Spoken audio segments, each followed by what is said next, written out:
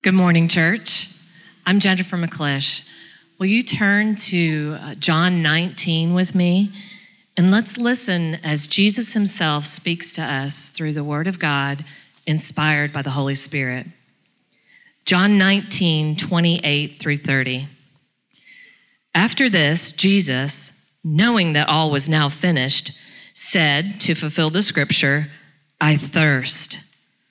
A jar full of sour wine stood there, so they put a sponge full of the sour wine on a hyssop branch and held it to his mouth. When Jesus had received the sour wine, he said, "It is finished." And he bowed his head and gave up his spirit. This is the word of the Lord. Thanks be to God. Well, happy Easter. It's great to be with all of you today, celebrating the resurrection of Jesus, all that means for our life. I want to talk about that. I want us to think about that together as we think about these words that Jennifer just read. If you've been with us for the last few weeks, we've been looking at these statements that Jesus made on the cross. There were 7 statements that Jesus made as he was there on the cross. It's a very powerful thing to think about, what Jesus was saying while he was on the cross. And what's also very powerful about this is that they're not just arbitrary statements. They come, as it were, as a bit of fulfillment of all the ministry and life of Jesus. And these statements, these 7 statements, teach us so much about him, and they also teach us a lot about ourselves. Today, I want to look at the statement that Jennifer just read, this incredibly profound statement, and it means so much. I want to look at it with you. What our Lord said, "It is finished." He said, "It is finished." And he bowed his head and he gave up his spirit. It is finished. Now, what does that mean? What does it mean? What is Jesus talking about here?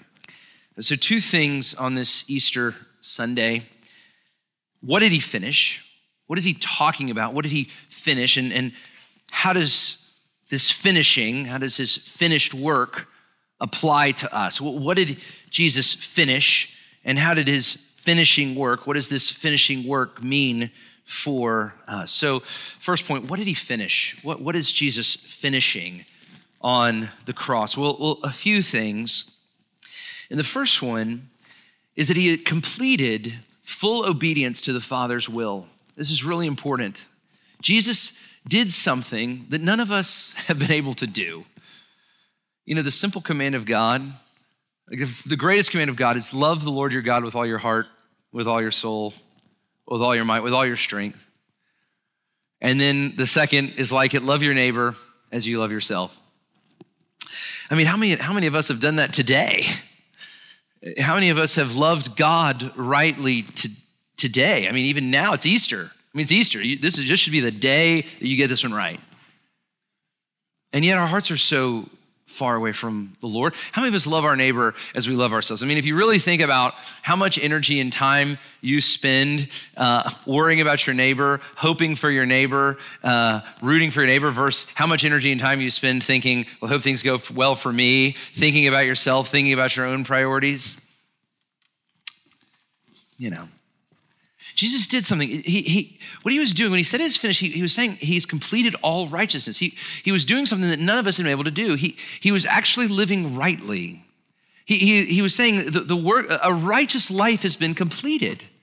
A life that has been totally in tune with the Father, it is finished. Righteousness has been achieved. This is really important. You know, in Christendom, we often talk about the birth of Jesus and the death of Jesus and the resurrection of Jesus.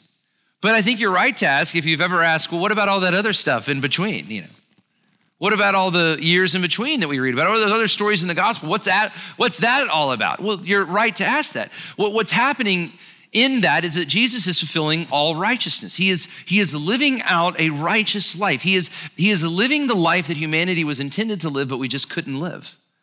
We didn't live because we failed in our sin. And you know, we see this. You know, I could go around this room and say, well, what about you? What about you? What about you? And we would all, of course, fall short of righteousness, of God's glory. We can even go through scripture. I mean, look at Adam, the first man in the garden. He was tested. God gave him a command. Of course, Jesus, like Adam, also went to a garden. He also had a great test. And he passed the test. He obeyed his Father's will in the garden. Jesus was like Abraham. God said to Abraham, you have to go from your homeland and I'm going to establish new people from you. Well, Abraham so often along the way doubted and he didn't believe God, but Jesus, he left his homeland, he left heaven. He came to this strange place. He endured all the miseries of this life, and yet he never doubted. He never questioned his Father. He lived out righteousness, don't you see? It is finished. Even Moses, the great mediator between the people of God, between the people of Israel and God. But of course, Moses, he struggled to believe. He disobeyed God. Jesus was the great mediator between God and man, yet he never disobeyed. He always did what his Father wanted him to do. David, the great king of the people, killed Goliath. But Jesus, don't you see, he is our king that has killed all of our enemies, external and internal. Jesus, when he says it is finished, he's completing all righteousness. He is saying, I've done what no one else has ever done. I have lived a perfectly righteous life. I have lived in full obedience to my Father. He was the true king. He was the true prophet. He was the true priest. He was the true king that identifies with the outcast, the true prophet that speaks God's truth with compassion and love. He's the true priest that offers a greater sacrifice, yes, that is himself the sacrifice of the whole world. When Jesus said it is finished, he was finishing a job. He was living out righteousness. He was doing something that no one else had done, including you, including everyone in Scripture.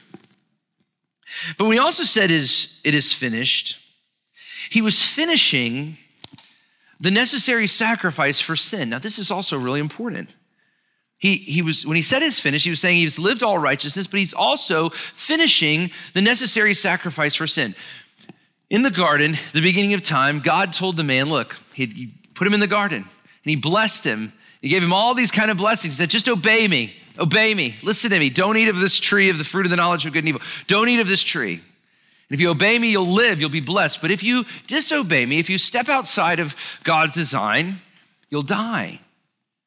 And what we see introduced in Scripture right there at the very beginning is this principle that the wages of sin is death.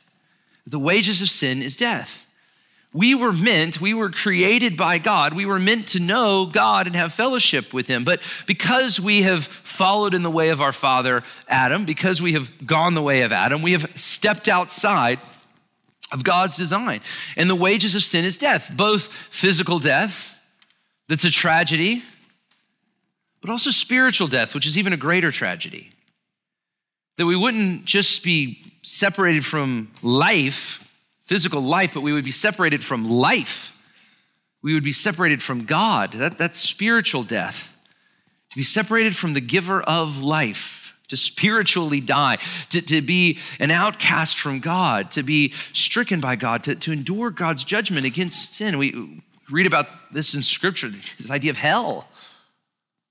And that's a hard thing to take hold of, but I think it's because, I said this Friday, I think it's because our view of God is so small that we view his judgments sometimes as so severe.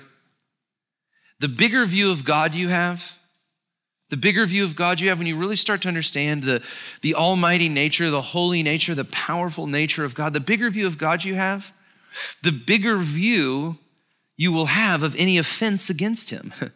The more severe any sin against him would be. And God is so great and so eternal that the right punishment for sin against such a God is great and eternal. You see, you'll never really understand until you understand who God is and how big God is and glorious God is. You'll never really understand the depths of your sin. And until you understand the depths of your sin against this holy God, you'll never be able to understand how much deeper and how much greater the love that he has displayed to you in the gospel of Jesus Christ really is. That's the power of this whole weekend. Why is the cross so important? Why is the resurrection so important? Because it is this display of God's love for humanity. And when Jesus said it is finished on the cross, what he is doing is he is paying the price of our sin. He is enduring the condemnation that we deserved. He is enduring the wages of sin, which is death. And so if this is true, if Jesus can say, "It is finished," if what he said is right, if you believe that, then what that means is in Christ, there no longer remains any payment for sin. There no longer remains any judgment for sin. Hebrews 10 says that Jesus has offered himself as a sacrifice for sins once and for all.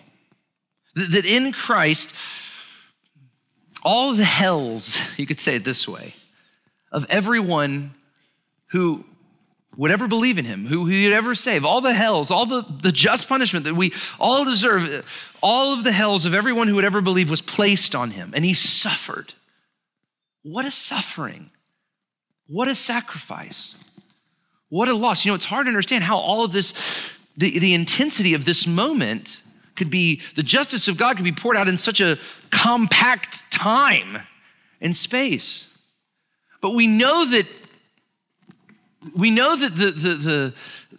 the completed work of Christ has been finished. We know that the death of Christ has paid for our sin in the very nature of what we celebrate today, the resurrection. That Christ has come back from the dead, that he has overcome the death, that his sacrifice was accepted by the Father. As the song Before the Throne says, God the just was satisfied to look on him and pardon me. It is finished. It is finished. John Owen calls this the death of death in the death of Christ. The death of death in the death of Christ. In Jesus, we have hope over both physical death and spiritual death. We have hope over physical death, that if you're in Christ, just as he was raised physically from the dead, we will too, with him, in him, be raised. We have the hope of overcoming physical death. We'll be raised to be with him in his kingdom. But we also have the hope over spiritual death.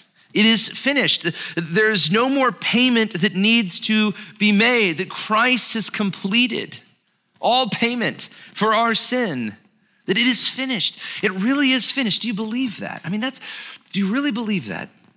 Can you really look to the finished work of Christ for your salvation and know that there's no condemnation that you have to dread before God? That you are accepted and loved, that your sin before God, that you can go before God without shame, that you can go before God genuinely without shame, that it's all been canceled. Do you really believe that it is finished? You don't need to tweak the finished work of Christ. You don't need to try to adjust it. You don't need to try to add to it. You know, I'm not much of an artist. I've loved the artwork that we have around the building for the Good Friday service. And I love seeing your artwork. And those of you who are painters and artists, you know, the worst thing I could do is to get a paintbrush and say, oh, let me add to this a little bit. And you'd be like, no, the painting is done. I have completed this painting. You can't make it any worse or any better. And that's what our Lord has done is he has finished all payment for sin, that we can't pay any more or any less for our sin. It is finished in him. He has completed all righteousness. He has made a full and perfect sacrifice for sin, and him saying it is finished also means that now there is no separation between God and man.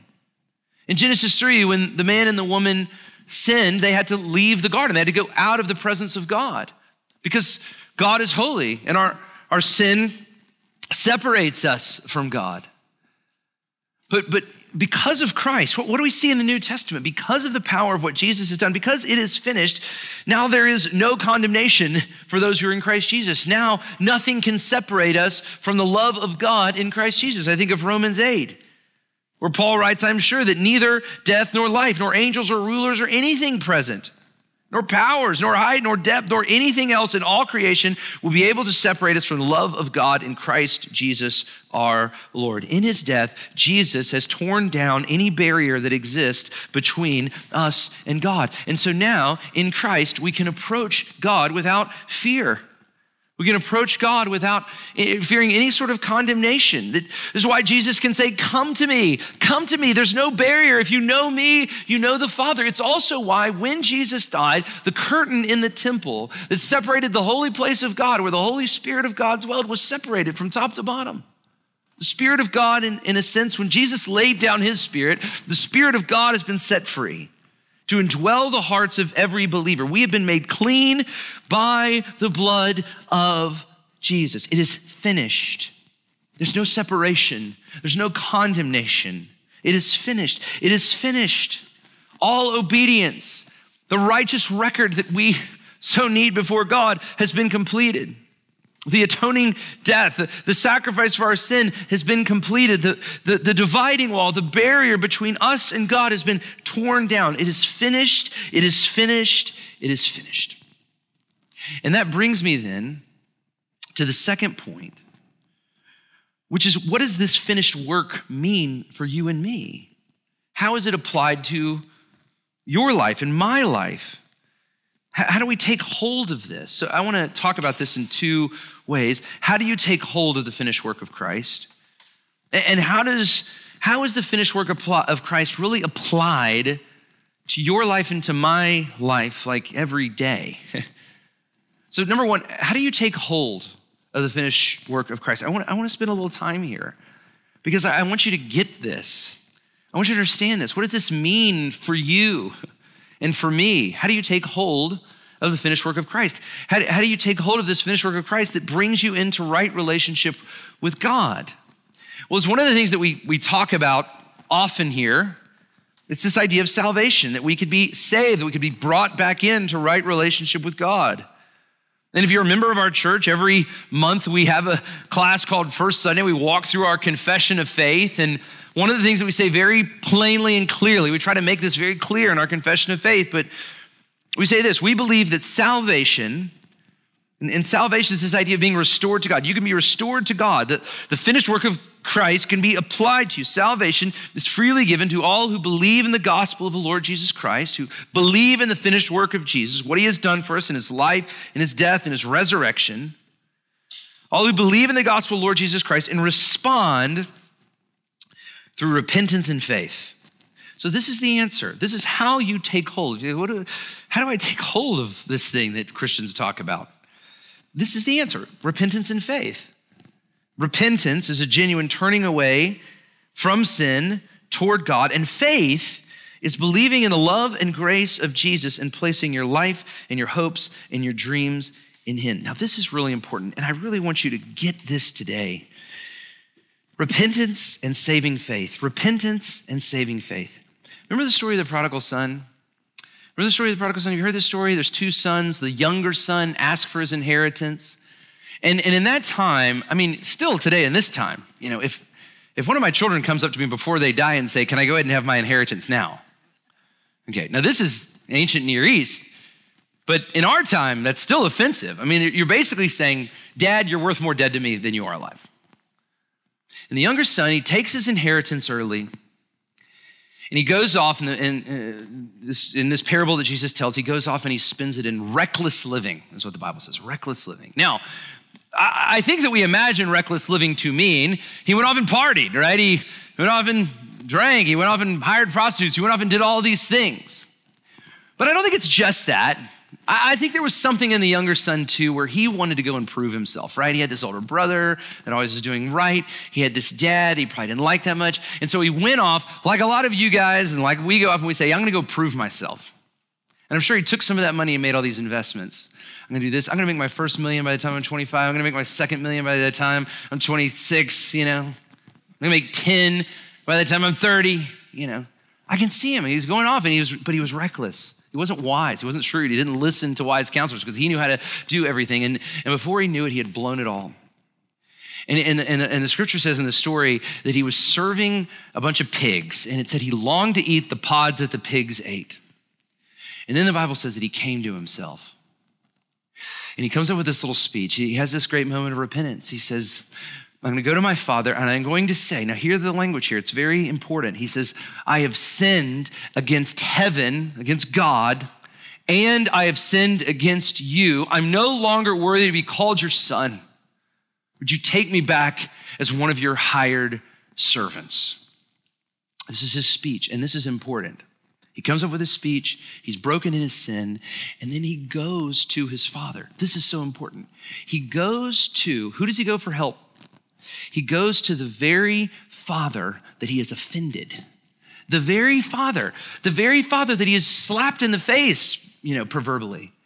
He goes to him because he's the only one who can help him. And he goes to his father with nothing. Now, I'll tell you, I'm making up the bit of the backstory here, but I bet the younger son wanted to one day go back to his father. But he wanted to go back to his father with $10 million, right? And say, look what I've become, Dad. Look who I am now, older brother. I've made something of my life. But he couldn't do that because he was so ruined by his own decisions that he had to go back to his dad, the very guy that he had offended, with zero, with nothing. Okay, that is a picture of saving faith. That is saving faith. Can you go to God with nothing? That's what it means to be a Christian.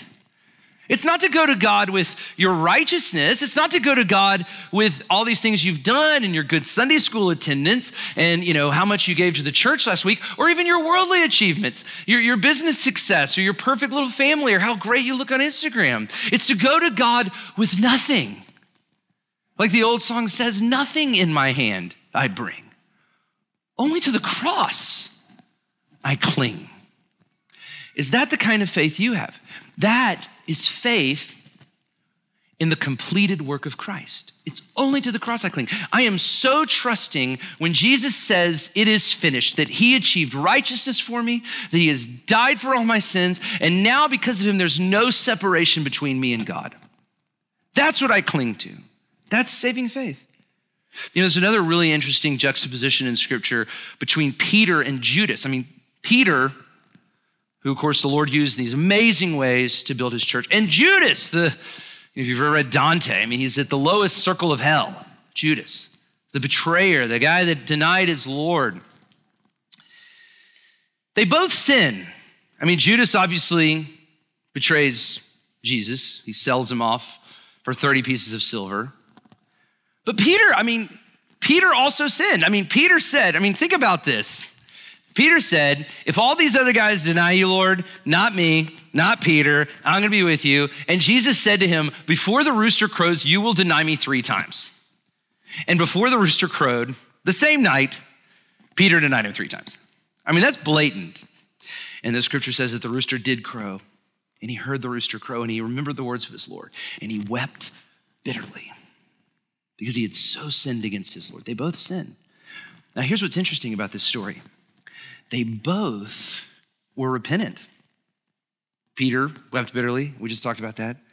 Broken in sin. Judas, the Bible says when he heard that Jesus was delivered to be crucified, he returned the silver. He got away from it. He didn't say, shucks, too bad for Jesus, but look at all this money I have now. He gets away from his sin. Matthew 27, we read that Judas says, I have sinned by betraying innocent blood.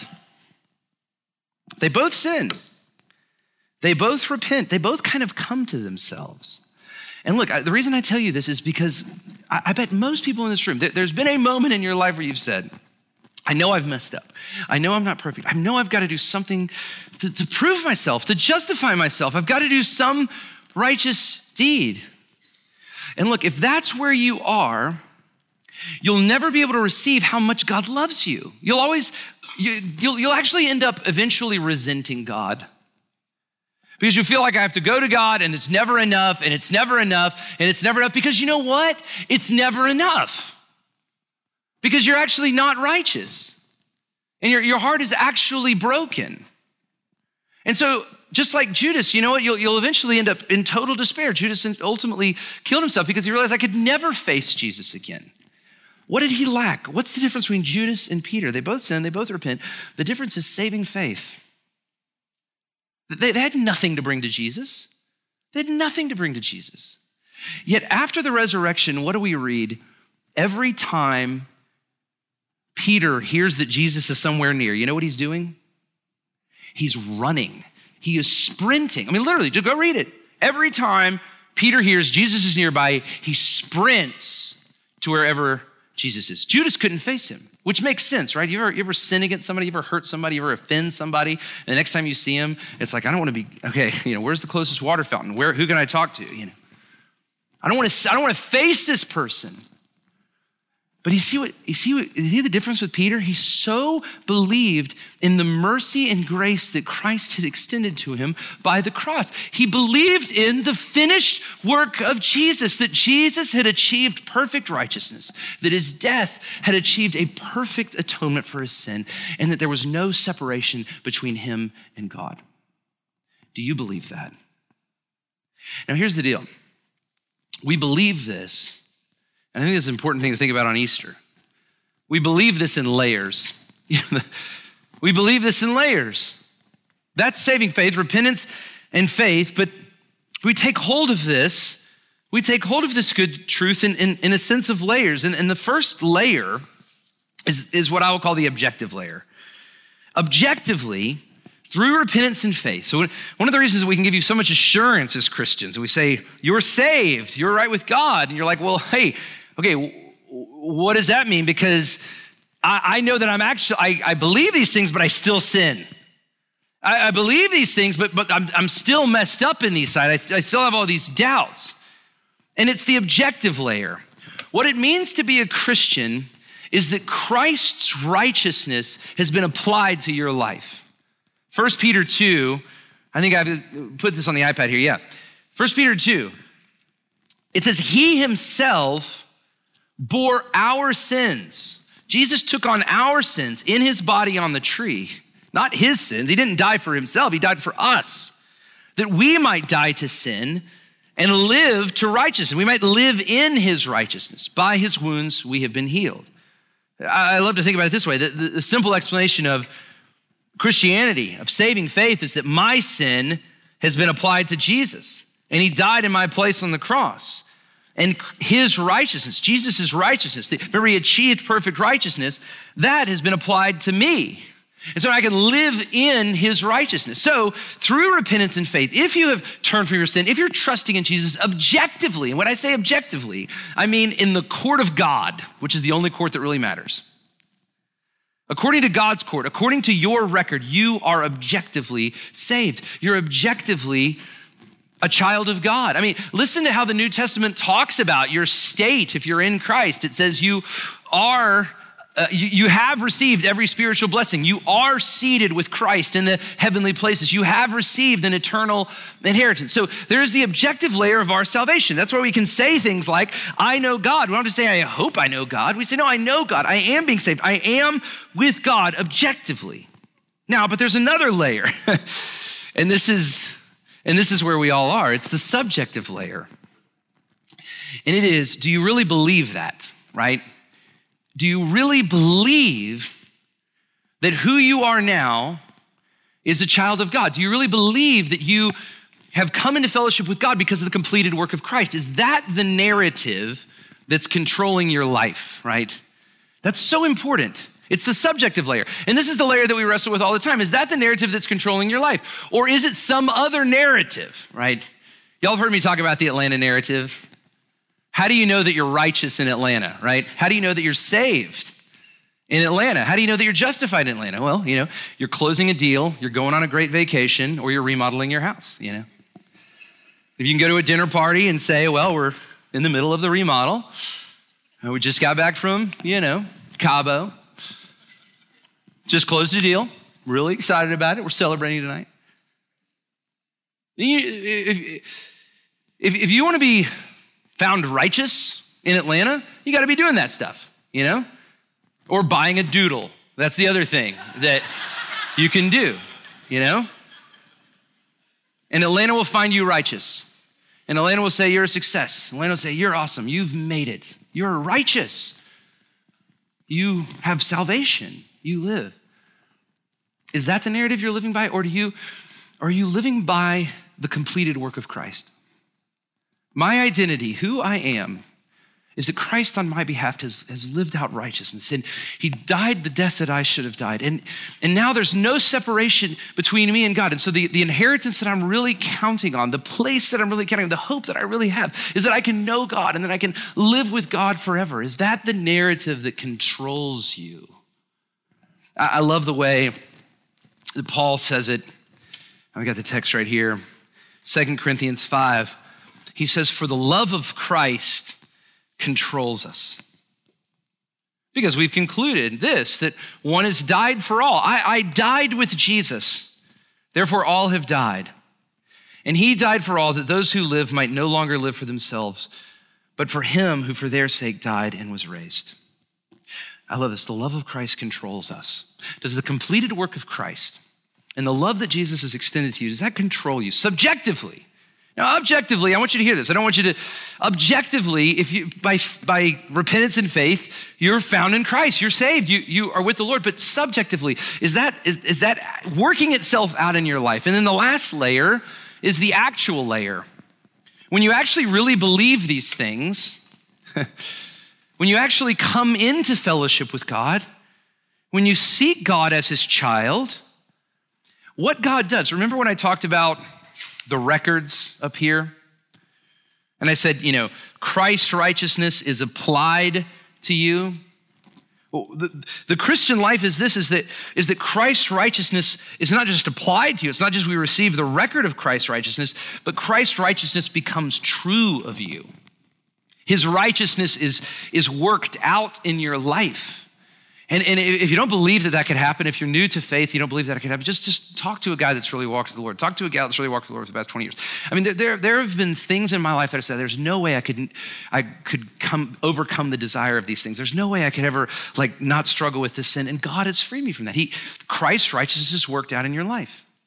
And it's just like adoption. One of the analogies that the scripture gives of who we are in the Lord is adoption.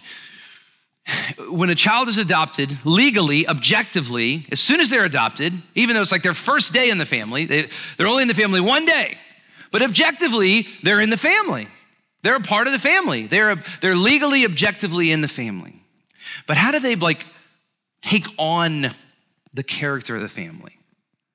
And it's in relationship with the family, as they live in relationship with the family, as they live out their adoption. If they work out their adoption, they take on the character and the values, and what is true of the family becomes true of them. And as you look to Christ in faith, as you take hold of his completed work in your life, that he lived righteousness, that he died, he has completed all sacrifice for you. He has justified you completely before God. That the dividing wall between you and God has been totally separated. Guess what? The value system of God becomes true of you. Here's my invitation today. This is my invitation to all of us. Can you come to God with nothing today? Can you come to God with nothing today? Can you come to God with nothing today? With your sin, with your shame? Can you come to God with your shame? Can you get honest with yourself? Say, this is who I really am. This is what my heart is really like, and this is how I'm coming to God. Because then and only then can you really trust in the completed work of Christ. You'll have to trust in the righteousness of Christ because you don't have any righteousness to show. You'll have to trust in the sacrificial death of Christ because if you really get serious with God, if God really knows what's going on inside your heart, then how could you have a place with him? You'll have to believe that he has paid your debt. You'll have to trust that Christ has broken down any separation between you and God. Can you come to Jesus with nothing? Peter could.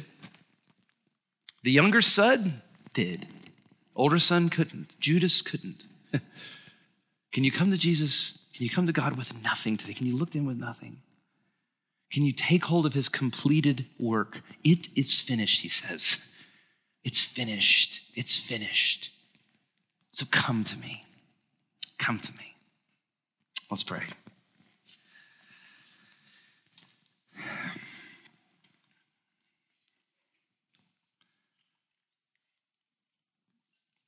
Nothing in my hand I bring, only to the cross I cling. The cross where Jesus said it is finished. Father, I pray today that by the power of your Spirit, Lord, you would make hearts come to life. People here, Lord, all of us that are in some sort of superficial way trusting in other things for our life, would you turn our hearts to you now? Could we look up to the cross today and see our Savior saying, it is finished?